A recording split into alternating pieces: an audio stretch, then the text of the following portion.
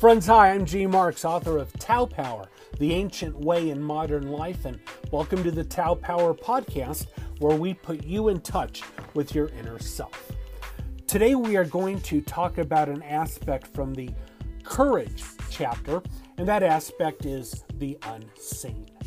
The unseen can be difficult, seemingly impossible to relate to, and this difficulty is handled differently by people and spiritual disciplines. In religion, the unseen requires faith. In Tao, it merely requires acceptance. Those following the way tend to ignore things that are unfathomable or for which they cannot provide answers or explanations.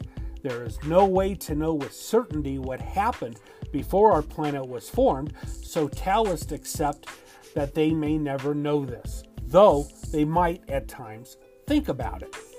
They do know, however, that their time on this planet is finite and of unknown duration, and Taoists are too determined to maximize their time on this planet to fret over the unknowable. Friends, there are unseen aspects to every spiritual discipline, and it is no different with Tao. Tao is seen because Tao is nature, and nature is all around us.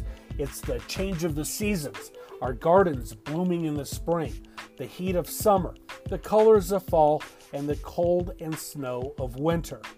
Tao, though, is largely unseen, and unseen elements of any spiritual discipline can cause worry and unease. That is why churches have sanctuaries with altars, crosses, and stained glass windows to give sight and visual meaning to unseen faith.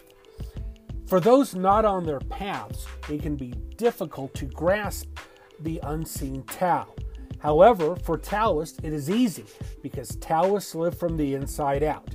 They do not provide knee-jerk reactions to outside influences, nor do they fit into anyone else's slots.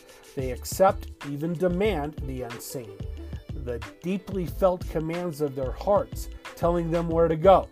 Once they are listening to their heart, they show the courage to live the life they are meant to live every day, and they show the patience to do it throughout their entire life.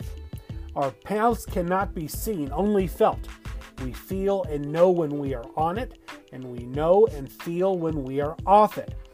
Taoists expect nothing more than life on their path, and they demand nothing less. Friends, that's today's podcast, and I'm G. Marks. Thank you for joining us, and we'll see you next time.